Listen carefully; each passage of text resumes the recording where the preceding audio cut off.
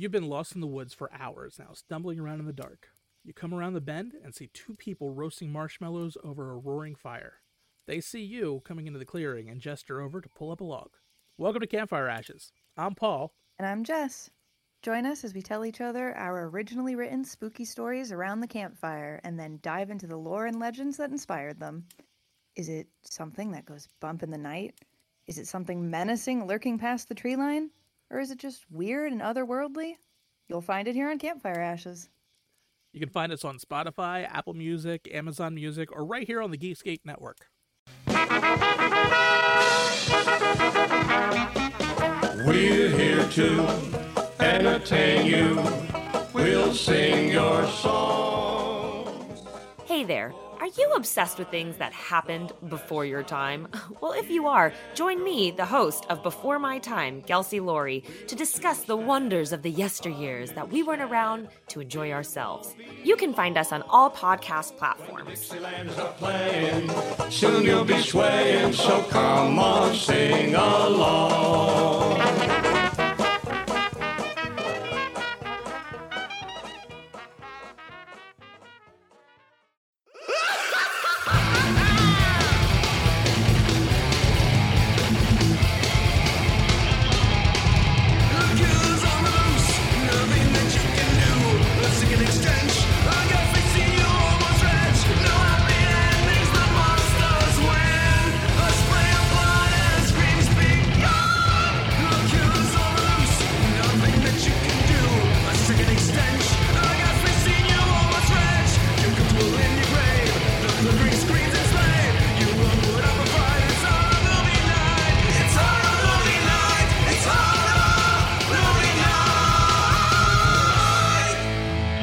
And welcome to another Listener Submitted Month episode. This week we're talking about The Keep from 1983.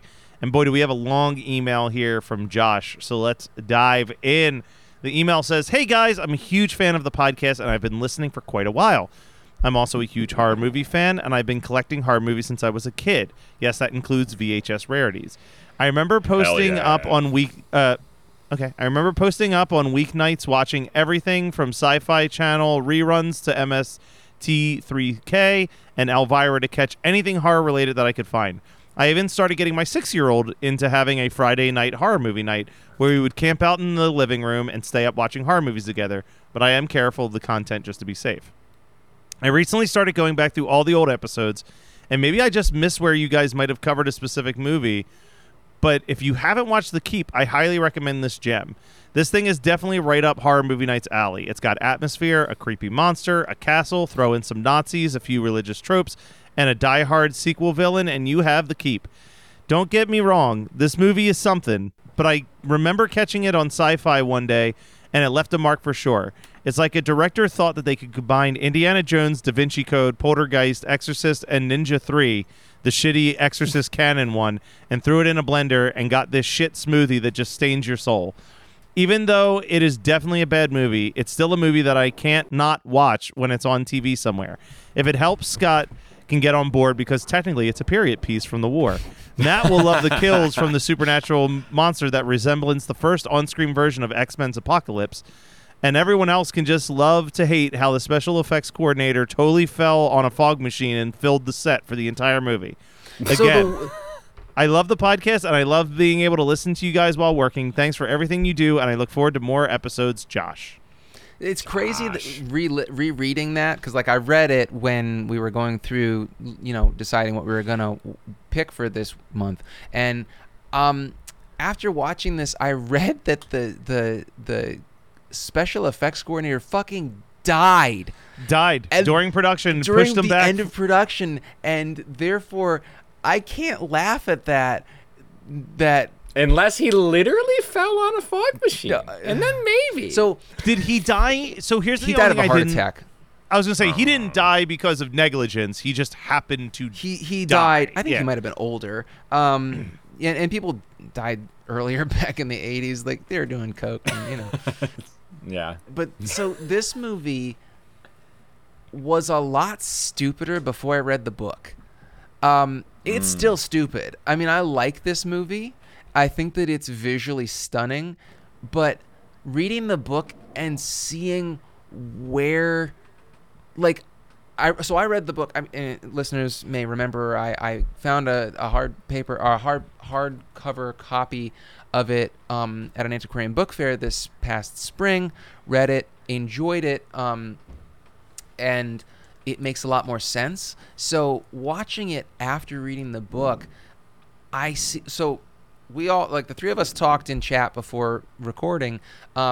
This is a 96-minute theatrical cut of this movie. The original director's cut was 210 minutes. That's 3.5 hours long. Which is crazy, because apparently, like you said, the director's cut was 3.5 hours long, and that's crazy to me because the 90-minute version of the movie feels like it's 3.5 hours to me. No because kidding. there's not a whole lot going on. No, and they've cut and a lot of apparently the integral author- backstory. The author hated this adaptation. Yes, he did. So much so that he then wrote a short story about a writer getting a voodoo doll to inflict pain on a writer-director who ruined the source material of one of their and stories. that's not all. Also, and I want to say 2016, he wrote a screenplay for the movie and had it made into a graphic novel. And he said, this is what the movie should have been. This is my take on the movie because the movie was terrible. And the director, Michael Mann. Michael fucking Mann. Yeah. I guess that they wanted to do, that people have asked him for a director's cut. They've asked him for at least some of the stuff that's been missing. And he's like, that stuff's been lost. Because apparently, so the original director's cut was 210 minutes. And then I think it was cut down to 130 or something like that. I mean, it was cut down like 2 hours, significantly. Yeah. And it was, and that was the test audience version, and the test audiences hated it, and Paramount made them do a 96-minute cut. And like Tangerine Dream's soundtrack makes no sense because like all the cues are wrong, the sound design is all fucked because so this was originally supposed to be a 16-week or a 13-week shoot. It was supposed to be a 13-week shoot. It was 22 and ended up being weeks long with reshoots. That's some Jaws shit right there. Yeah, and in that time, the fucking special effects supervisor died.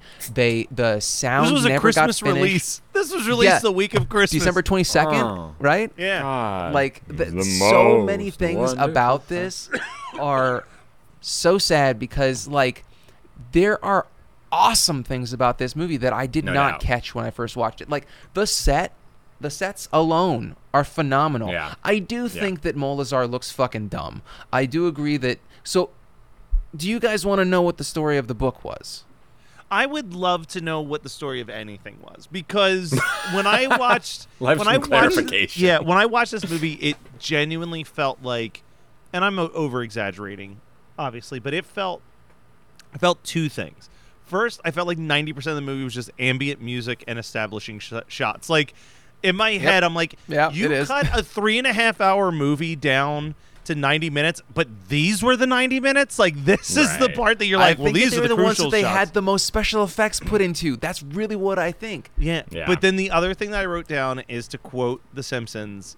This movie had a real when are we going to get to the fireworks factory energy to it. Like I just kept waiting and waiting for me to get enticed. And I know that I've watched this movie once before. I think it was on Netflix like years ago. Yeah, I'm as pretty a streaming sure it was, option. yeah. And I watched it then, and I remember I was like kind of whatever about it because this was one of the 101 horror movies you've never heard of but should probably see from that Fangoria book that I have. Yeah. So it's like, oh, finally I can watch The Keep. And it didn't do anything for me. I was so excited to like rewatch it for this, and I like reread the Wikipedia page. I reread that page, like the 2 pages that are in the Fangoria book. Like I was like, what am I missing in this movie? And at the end of the day, sometimes just a movie's not for you. But it just felt like it was like a modernized Gollum movie, and I don't really like Gollum movies that much either. Like I just couldn't figure out what it all meant. Why it was so long. Molazar being a golem is not what the book is at all. I don't think that he is in this either, but I feel like it's fitting a similar vibe of what the like. It's like, oh, this is the like. It felt like it was like, can we do a Golem story, but like that's the whole but thing, like, modern, yeah.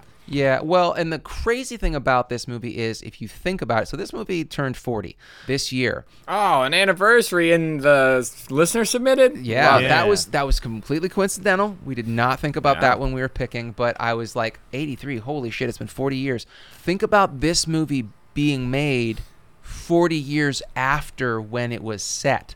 So if we were to make a movie about this movie being made, like a mockumentary or like a Shadow of the Vampire kind of thing, it would be set in 1983 and be made about crazy. a movie that made about a movie that is supposed to be 40, like that is supposed to be 80 doing something years like ago. that seems so hard. That's double production design, and that's double set design, and that's If double you got the time money. period shit, and if you got the money, honey, I suppose, but that's exhausting. Well, I mean, I'm not saying that we're trying to make this movie. I'm just saying that, thought experiment wise, it's like it. equally That's kinda equally wild. long ago that it was made as the length of time that it was supposed to That be we're- portraying. Yeah.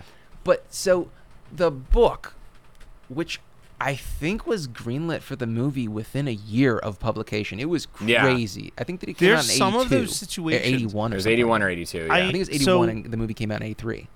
I think one of the things that a lot of people forget, and I recently was reminded this from the Sharksploitation doc that dropped on Shudder, but like even with Jaws, they were starting pre-production on the Jaws movie before the book had hit shelves. That was how confident they were in that book being the hit that it ended up being, that they had already, like, from just hearing the title and seeing a cover and getting a log line, we're like, yeah, we're making that into a But movie. do you like, think get the those book rights. would have been as popular without the movie? I think that is an answer we'll never know, honestly, because the book is not good. Like, That's what I'm saying. Is it like Yeah. the book rests on the success of the film? Yeah. Now it's we really- can't say the it's same thing really about early. F. Paul Wilson's The Keep. All right. Yeah. No. It's not. But it's every once in a while there's like these books that come out that like for example, Eric J. Brown, our friend from the show.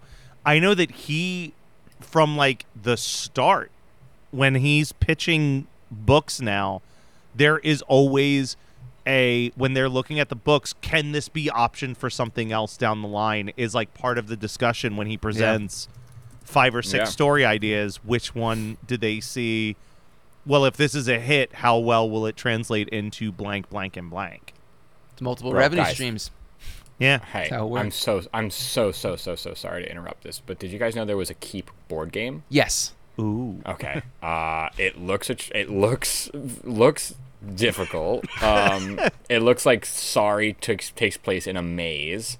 But I was trying to dig, 'cause I I didn't feel know like- how early in F. Paul Wilson's career The Keep was, which is It was like his really early. It's third not like book? it's not his like debut novel, but it's up there, and it's the first in a series of 6. No, I don't know. a lot Yeah, of those Scott, didn't. you going? There was almost a decade between him starting that quote unquote series and getting back to it because of the cult following that The Keep created.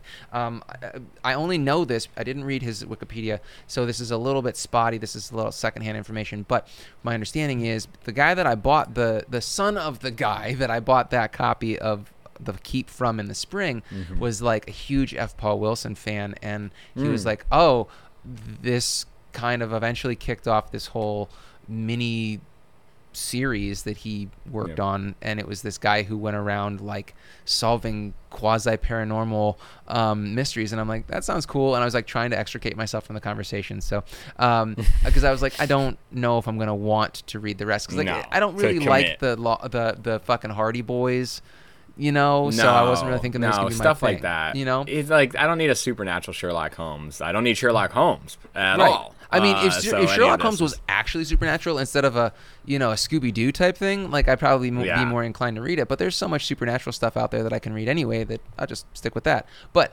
so Yeah. to get to the keep of it all, so the for the uninitiated listener, the movie revolves around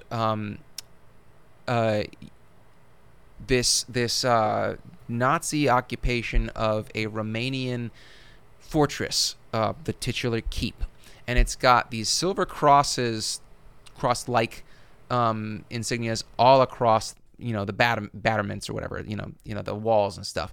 And the Nazis are like thinking of they're like, oh, I'm gonna like I want to steal, like some of the the privates or whatever are trying to steal one of the Silver Crosses to then sell, and it's war profiteering, right?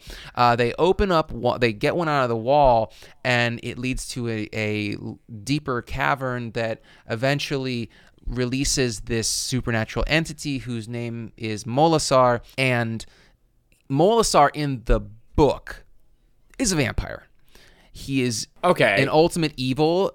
And it makes and it takes him night after night. He's draining the blood from one or two Nazi soldiers. Now, I'm never gonna cry about a Nazi getting fucking killed. It's fantastic to watch. Love it.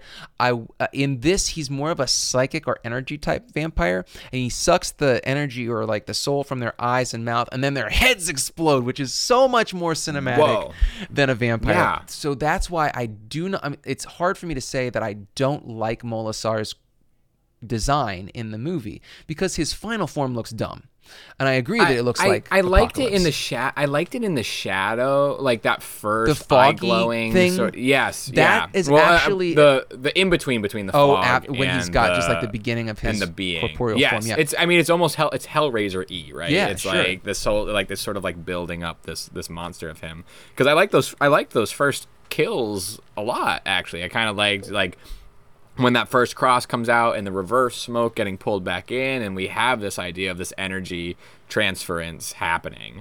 But it's then very similar in the book. It's that first death, Lotz's death, is very similar in the book, except that his head doesn't explode, which I do love that we get that visual, because it just looks better than. I'm sick of vampires sucking blood. Like it's. Yeah. But so Molasar really just picks off Nazis one by one over the course of a week, and that's giving him more and more energy so that he can have more of a corporeal form. They did a really good job, in my opinion, of early 80s special effects, on some effects in post, getting him to look like smoke, because that is actually how he gets around in the book before he has a corporeal form. But then Ian McKellen and his daughter show up because they're supposed to translate the words on the wall, because he's like a scholar, blah, blah, blah. That tracks with the book. What's his name? The names I Yeah, don't no, know you're names like that was my other big struggle, trying to follow along on the Wikipedia page. I'm like, all of these names are German. Oh, speaking of, I'm drinking another Beck's, baby. Twofer. We got a twofer back to back. I Back do to not back, like more like it. Oktoberfest, but I am having an Oktoberfest because Right. one, Oktoberfest always happens in September, which is fucking weird to me. Which is And second crazy. of all, it's a German beer, and this, we're watching Nazis get killed. So I did. I had an Oktoberfest on deck, and then after watching Night Killer, I was like, well, I'll just get a 6-pack of Beck's. And I'll cover a couple. I was And it gonna go with sucks, Jaeger, but I was like, well, no. I love Jaeger. Actually, like as far as Do you really like Jaeger? Oh yeah, I'm one of the few. It was my, yeah. You It was my probably drink in overdosed college. on it. You overdid it one too many times. I used to drink it out of a dinosaur sippy cup. You know those sippy cups that you get in the grocery store that are shaped like a T-Rex, and then they have just a straw. Yeah. I would go to every party with one of those full of Jaeger. Not if mixed? not two. Not mixed. Just Oh Jaeger. my god! Yeah. That's a lot. Yeah, so I have an aversion to it. Yeah. Because Your body says no. My body says no. And that like plastic, I still have those cups, and that plastic like just Oh yeah, absorb. yeah. Can you? Because I put was also some, in college, can I you probably bring didn't some wash to it for a me? week. Can I have some water in one of those? So I can get like I'll a see you little a bee creature off feature. of it? No, it's getting with Jaeger. You only get one if it's filled with Jaeger. I'm sorry. That's 8 ounces of Jaeger. I'd be dead. Anyway. Yeah, we can split it. I don't know. Yeah, okay. We can it's a sippy cup. That's great Patreon content right there. Patreon.com/HMN podcast. Watch us drink Jaeger out of a dinosaur sippy cup. $5 a month. For you. We do it for you. Yeah, it's definitely not for us. No. Anyway, and we have young Gabriel Byrne, which is hilarious for Love him to it. be a fucking Sturmbannführer. He feels like an shock trooper. HMN staple. Yeah, no, Gabriel I Byrne now. He's I- on the Hall of Fame. Yeah, he has to go on the wall. But I don't like that he kills Jurgen Pinchov. What's his name? The other the brown shirt, not the black shirt Nazi. He shoots him. In the movie, it doesn't, or in the book, it doesn't work that way. But I do have one big sticking point with the changes between the movie and the book. It's the fact that, so Molasar says to Ian McKellen, this token of my power needs to be taken outside of the keep walls so that I can leave. It looks like a flashlight in the movie. In the book, it's the same shape as those crosses that are in all the walls. And they do something similar in the movie, but the reason that Clegane, who is the supernatural good, because in the book, Molasar is this eternal vampire, and Clegane is like his good inverse, and they are just like pawns for ultimate good and evil, devil, Satan kind of thing. And they are they will forever fight each other. And Molasar wants to utilize the Nazis because there's this whole conversation in the book about the death camps and how he's like, he tells Ian McKellen's character, the old man, that he cures him and makes him feel young again. He was like, I'm going to end the death camps, but really he's going to go to the death camps and he's going to utilize that human suffering to get more power. I feel like a lot of this backstory is lost by the theatrical cuts. Yeah. But in any case, when Clegane comes back from being shot, he takes the hilt that Ian McKellen is holding in your background. It's the fucking hilt of a magical sword. I don't know why they didn't do that in the movie, because having him have this weird staff that shoots light is so much more work. It doesn't make sense for Clegane being an eternal, basically an archangel, Yeah. That is a real sticking point for me. But it looks cool, but it would look so much fucking cooler if it was a sword. You explaining what it is in the book sounds a lot cooler than what is pictured here and what we saw in the movie. It seems like it's supposed to be some sort of relic, which we already sort of did when that first cross looks like silver and not nickel, right? Yeah. Like it's like, so they go for it, and it's like, well, then if you're gonna do that, just do that again. Just do the silver, make that silver cross a thing. But that, obviously, there's a much bigger film. There's a double the amount of film that exists that they then existed. I think it's gone. Existed. No, it's sad. You know what? I do firmly believe that it will be found somewhere. I don't know. They found London After Midnight apparently, and somehow that's coming out. I feel like I hear them say that all the time, and then I never see them. Listen, how long did we wait for the Kindred? That's true. Yeah. Well, let's just hope that it doesn't fall in the hands of Synapse, because then we'll never see the Keep. Yeah, our children will maybe get to see that copy. Maybe, and then they'll be like, was it worth the wait? Yeah, they're really stoked about it. Hey, you know what? If not for the Keep, we might not have ever had Miami Vice. So there's that. Very true. No, it's looking at Michael Mann's career is pretty fascinating, and to see where this sort of lands in there. It's a lot more home runs than I think I give him credit for. Manhunter is phenomenal. So good. Manhunter's a phenomenal Thief, movie. which preceded this, is fantastic. This feels victim of... Heat is the iconic action 90s movie, really. And then I love that he fucking created... Heat.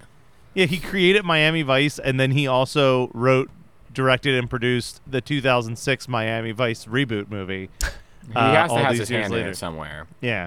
Why not? It's multiple revenue streams, guys. Yeah. I literally thought, for sure he's listed as working on Miami Vice because it's based on a show he created. Not that he decided to jump back into the director's scene, but alas, I was wrong. He felt really strongly emotionally connected to Miami Vice. To Miami fucking Vice. Hell yeah, dude. This the same way that last week on paper there's a lot of stuff about Night Killer that we probably shouldn't have it's not that we didn't like, but that would normally be red flags that we were then like, oh my god. This one felt the opposite, where it's on paper I was like, damn, okay. Just like Josh said, that there's a lot of it that we probably could have liked more than we did in the Keep. But that last act, all the atmosphere of it, a lot of the special effects, Like, I love that. I even liked a lot of the dramatic monologues, but they did just feel out of place the same way that Tangerine Dream's fucking score was just like...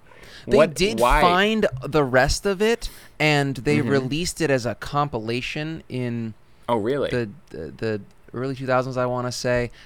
It would be interesting to... I mean, it's mostly, audio cues, and it's not really melodic like a lot of other Tangerine Dream stuff. It's like 45-second, like, stuff. Cues. And, yeah. Audio cues. So, I would still be interested to know a little bit more about... I mean, maybe just give it one listen through and see what... Well, especially with your knowledge of the book, I wonder if it would lead lead you through some of what the book is. I mean, so Roger Ebert fucking hated this movie, and he ripped it a new asshole when it came out. I mean, when has Roger Ebert ever liked anything that we liked? Gene Siskel gave it 2 stars, and his argument was that the soundtrack was wildly out of place. He maybe it was Siskel that said that. I think it was Siskel. He said it was the most inaudible movie of the year. Yes, that was because him. the audio. Yeah, because the audio mix. He goes. Yeah, you've got beautiful pictures and a soundtrack, but the music's mixed so loud you can't hear any of the dialogue, which is going to leave you completely confused as to what the hell is happening. Plus, they needed to ADR everything, and they didn't get a chance to. And I mean, there are a lot. This movie is very rough around the edges, but I do think that it's kind of got a cool vibe. Maybe me watching it after the whole wave of, Outrun music in the last decade or so, gave me a stronger appreciation for the kind of just that feeling that it sets you in, because it doesn't really fit with you would think 1940s Nazis getting murdered by a supernatural force. You're going to have a classical soundtrack with audio cues and things like that, but it kind of has its own thing going on, and I don't hate it. As you're describing the book, though, what I was left thinking was, if this was being produced in 2023, it would have 1,000% been pitched as a 6-episode miniseries. We're going to really flesh this out. It would have absolutely worked, because you would have seen backstories, and it would have been awesome. You know what I mean? So it's maybe we'll get... I think that's not impossible, because there is such a cult following for The Keep. People really care about that book. I think it'll happen. I thought that I thought that it was in talks. I think that it's in pre-production, actually. I remember last year people talking about it. There we go. Or maybe even the beginning of this year. You've been lost in the woods for hours now, stumbling around in the dark. You come around the bend and see 2 people roasting marshmallows over a roaring fire. They see you coming into the clearing and gesture over to pull up a log. Welcome to Campfire Ashes. I'm Paul. And I'm Jess. Join us as we tell each other our originally written spooky stories around the campfire, and then dive into the lore and legends that inspired them. Is it something that goes bump in the night? Is it something menacing lurking past the tree line? Or is it just weird and otherworldly? You'll find it here on Campfire Ashes. You can find us on Spotify, Apple Music, Amazon Music, or right here on the Geekscape Network.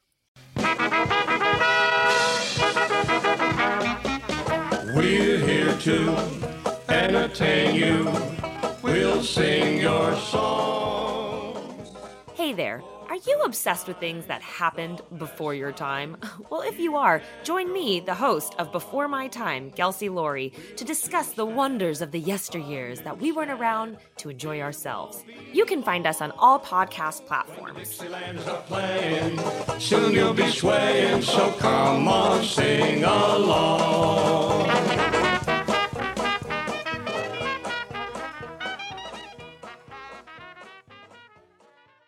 We're making an ad. Napping ad. I hear that Gary Sinise is free. Oh, okay, great. He hasn't worked since 2020. So, what would be the script that we would have Gary Sinise say for the Napping Through Happy Hour podcast? Listen to this damn show. Damn it. The Napping Through Happy Hour podcast, brought to you by Geekscape. Real life, real drama, real time. I'm Gary Sinise. That's the ad. That's the ad. That's the ad. Well, Scott, I would say that since you're the Keep master here, maybe you should be the one to kick us off on a double feature. Sure, and I'm going to keep it real short. I'm going to go with The Church, because the names are similar, the vibe is similar, and I have not watched The Church in probably 15 years, and I would love to revisit it. I've been kind of saving it for HMN. I don't, because it makes no sense. I think that we could get a really good episode out of it, but I also don't remember if there's any essay in it. I think I've asked this before, and I'll ask it again because I never remember the answer. Is The Church the one that's also advertised sometimes as Demons 3?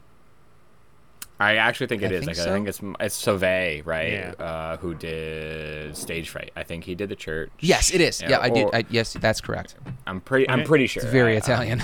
The Church. The Church was one of the first. It's like the thing about it that I remember is the last shot. It's just so monumental in I've every never sense of seen the it, word. so I'm excited I for might whenever have we to get review there. it before picking it for the show. I don't want to put us Review it. through it. Why not just read the Wikipedia plot synopsis? That totally tells us everything we need to know. Yeah. It should cover the manic. I'm gonna go with a more modern than The Keep. Anyway, I don't know. This gave me a little bit of a Pan's Labyrinth vibe. Sure. I was like, I could watch Pan's Labyrinth with this. Wow. Another one of those humans are more evil than supernatural Just- creatures type vibe. anytime that fascists get dismembered by a supernatural being, I am there for Yeah, it. we're all signed up for that. How about you, Kyle? Dead Snow. Again, Perfect. actually, I think that Dead Snow 2 would be a better. I actually think I would agree with you. Dead Snow 2 would be a lot Just more because fun. I think that they really leaned into it more in that. They one. really totally do not have the same vibe at No. all, but I think that sometimes that's fun. We just do contextual themes and not atmospheric themes. Yeah. Here. Exactly. Well, we're not ready to leave just yet because, our friends are still striking, which means that we're not talking about movies or TV shows, but that still means that everything else is on the table. Podcasts, books, music, etc. So, Scott, we're going to throw it to you. What is something that you want to promote that people should check out or maybe not check out? So I want to give a shout out to a listener that we met at the punk rock flea market last month, and he gave Matt and I a copy of his first book. His name is Z.K. Kroll, Krol. He was so sweet. Really, really nice guy. He and his wife came up and talked to us for a while. I guess he's been listening to the show for quite a while, and he lives in town. Never met him before. And he was like talking about his book, and he said, "Do you want a copy to read it?" I was like, "Hell yeah, I want to read it." He said, "Well, it's pretty dark," and I was like, I can handle it. I can't promise that I'm gonna, like the themes, but I want to list. I want to check it out. And so he gave Matt and I a copy of the book. Matt, have you read it yet? I haven't read it yet, but it's on my pile of things to read for sure. I blasted through it in an evening. It's 100 pages, and there's a lot to like about it. It is very dark. I thought that it was really competently written for a first outing because I have tried to stay not necessarily up on local and regional writers as much as when I get when the opportunity presents itself. If somebody or somebody's material that is local and in the in the horror genre comes across my path, I want to read it. I want to really stress that it was well written. I did see some of the second act coming, and I was like, "Oh, you're gonna do the dumb thing." Like the protagonist, I was like, "You're gonna do the dumb thing, aren't you? And you're gonna get yourself into a worse situation." He does.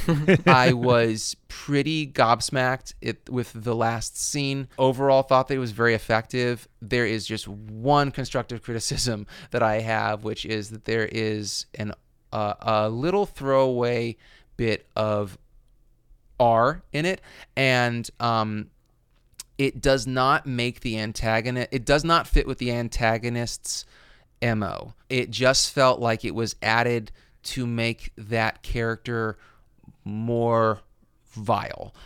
When that character really doesn't see itself as vile, it sees itself as doing good. That's my only critique. I would say, if you were to want to do a second edit of it and just take out that paragraph, fucking fantastic book. That's my 2 cents. I think you can find it on Amazon. I'm pretty sure I saw that it was available. It's on Goodreads. I believe that you can get it through BarnesandNoble.com. Disseverment. Disseverment. And his last name is spelled Krol. I'm going to do something weird once again, and this time my thing that I know. Well, first of all, the Geekscape podcast. Hey, do you like video games? Check out the Dynamic Resolution podcast, formerly known as Geekscape Games. I don't know shit about games, but I listen to it every week. They're pretty funny. But the thing that I want to promote is just the person Robert Bacon. I've been on a real Robert Bacon kick as of late. He sent me when he was on a dating show. Cholesterol. So it could do some damage. Sorry. I definitely uploaded it to TikTok when he was on the Love Connection in 2017. I've been re-listening to all of Adam Sandler Please Stop, which is just like unbelievably funny. And I sent you guys his newest YouTube video for these two idiots. It's just him and his wife watch random movies and record their in real-time commentary while they're watching it. I actually just contacted him recently and was like, hey, if you haven't figured out your October lineup for what you guys are going to do, might I suggest you throw Sleepaway Camp and Teen Wolf into the mix, because I think you'd have fun with both of them. So hopefully we get to see those in the next month or so. But yeah, Bacon's just a good dude. I love the man. He's very funny, and everything he says is hilarious. It's annoying how funny he is. He's one of those people who literally makes me feel like, why do I even try? Because everything just is so naturally funny. I think I sent you guys the clip of when he was ranting about Crackle on Adam Sandler Please Stop, and then he's just like, I need to take a break. Let's go to an ad. This week's episode is actually sponsored by Crackle. And Kyle, send us home. What is something you want to talk about, promote, etc.? Yeah, I went to my wife and I celebrated 10 years. Congrats! Thank you. And we went to Nashville for our anniversary. So, and let me just preface, anytime we take a vacation, it usually has a secondary purpose, right? We're taking a vacation to move. We're taking a vacation to see other people and hang out with other friends that aren't necessarily just a one-on-one vacation. So it was really nice to spend 4 days at a location neither of us have ever been, not overplan, and just be, right? Yeah, not associated with any other shit that needed to get done. No, turns out we had some friends down there, so we got to see them, and we had other things that we wanted to do. Carly is a big fan of Chef Sean Brock, and he has 3 restaurants down there, so that was we bounced around to those and whatever, right? It wasn't whatever, it was the best. But the thing that I wanted to talk about was they obviously, country music's big down there. We went to the Country Music Museum and Hall of Fame, which is fantastic. But just recently they opened the Museum of African American Music, which is right there in the heart of Nashville on Broadway. They opened in 2021. This year is celebrating 50 years of hip hop, which I should have looked up what the royal we or the royal they are claiming to be the start of hip hop. I would imagine that it started by white people, so I don't know if that's actually I think the bar or that proclaimed by white people. Yeah, I should say. I think the barometer. I could be wrong on the year released. I think it's Rapper's Delight is what they look at. Okay, gotcha. Or there was one before that. There's a rap song in 1973 that's considered the first legitimate rap song, and then a couple years later Sugar Hill Gang with Rapper's Delight came out, and that was the first rap song to make it onto popular radio. Yeah, got you. Okay. So I thought I assumed it was something like that, but I was not quite positive, and I did not do my due diligence to look it up. But however, this museum is not just about hip hop. They were setting up an event to celebrate 50 years, but we attended the museum 2 hours before that event happened. And we've all been to a museum or some sort of gallery, and there's some interactivity to it that we just probably don't partake in, right? We don't they have all these exhibits and these listening things, and it's a self-guided tour, but we're not going to buy the head. There's a lot of reasons that I go to museum, and sometimes it's not to be curated to. Sometimes it's just for me to go and experience the thing. This museum had probably the best interactive stuff that I have ever seen. And it starts the history of African American music obviously starts with a lot of the slave trade and what's brought over, and then it moves into gospel, and then it moves into soul and funk and blues and jazz, and like it has all these parts. And part of each exhibit, each time period had this table, which would be like this interactive family tree. You'd put on headphones, you'd hit the big, touch table, and it would give you this big circle where you could go and listen to an artist, listen to 3 songs by that artist, and see a graph or like a pie chart. That artist's influences that artist's peers, and then the artist that particular artist influenced. And you could sit there and stand there, which we did, Carly and I did, for minutes. You could probably even be there for an hour, but we only had 2 hours before the museum closed. And just go through this chart connecting influences of people. Like for me, I always came back to funk and jazz, and like Sun Ra would influence this, or like George Clinton and Parliament Funkadelic would influence this, or then like at the very end when we were talking pop and rap and hip hop combining, like I would start with En Vogue, and then I would go back 10 years or then forward 10 years. It was just like, I don't know, I realized that I was like, oh, I don't do this at museums because a lot of museums don't get it right, or they don't make it fun. Like it seems like an extra thing. I just really, really loved that particular museum. It was full of information. I could have spent many more hours there. And we loved it. Carly and I both loved it. It was great. It was awesome. It was a great vacation, and a great anniversary trip, and that was a highlight for sure. So if you're ever in Nashville, go to it. Nice. Just to very quickly, we can be educational sometimes. We can be Wikipedia educational anyway. It looks like on August 11th, 1973 is where they kind of defined. We went on August 10th. We were there right on August 10th. So. On August 11th, 1973, DJ Kool Herc was the DJ at his sister's back to school party. He discovered that he was able to extend the beat of a record by having 2 record players and isolating the percussion breaks by using a mixer and a switchboard to bounce between them to keep the beat going. Then from that point on, he began experimenting with making music using just the record player in what is now known as breaking or scratching. So that is historically the start of hip hop. Got you. NPR's been doing a Tiny Desk series about prominent hip hop artists, which has been very fun too. Just to throw another thing out there, the Cypress Hill one was great. Yes. I can't remember the name of it, but there was a very good 2-part miniseries at one point on Netflix that was about the history of early hip-hop in the 70s as well. But that was 1983's The Keep, as picked by our listener, Josh. We have one more listener-submitted pick left to go. I don't want to leave. I mean, listen.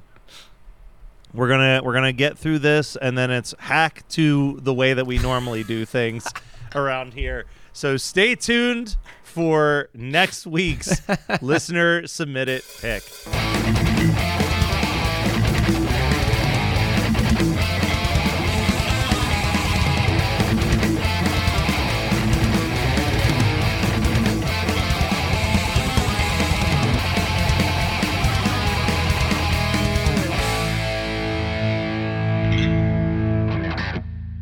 You've been lost in the woods for hours now, stumbling around in the dark. You come around the bend and see 2 people roasting marshmallows over a roaring fire. They see you coming into the clearing and gesture over to pull up a log. Welcome to Campfire Ashes. I'm Paul. And I'm Jess. Join us as we tell each other our originally written spooky stories around the campfire and then dive into the lore and legends that inspired them. Is it something that goes bump in the night? Is it something menacing lurking past the tree line? Or is it just weird and otherworldly?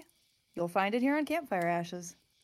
You can find us on Spotify, Apple Music, Amazon Music, or right here on the Geekscape Network. We're here to entertain you. We'll sing your songs. Hey, Hey there, are you obsessed with things that happened before your time? Well, if you are, join me, the host of Before My Time, Kelsey Laurie, to discuss the wonders of the yesteryears that we weren't around to enjoy ourselves. You can find us on all podcast platforms. Soon you'll be swaying, so come on, sing along.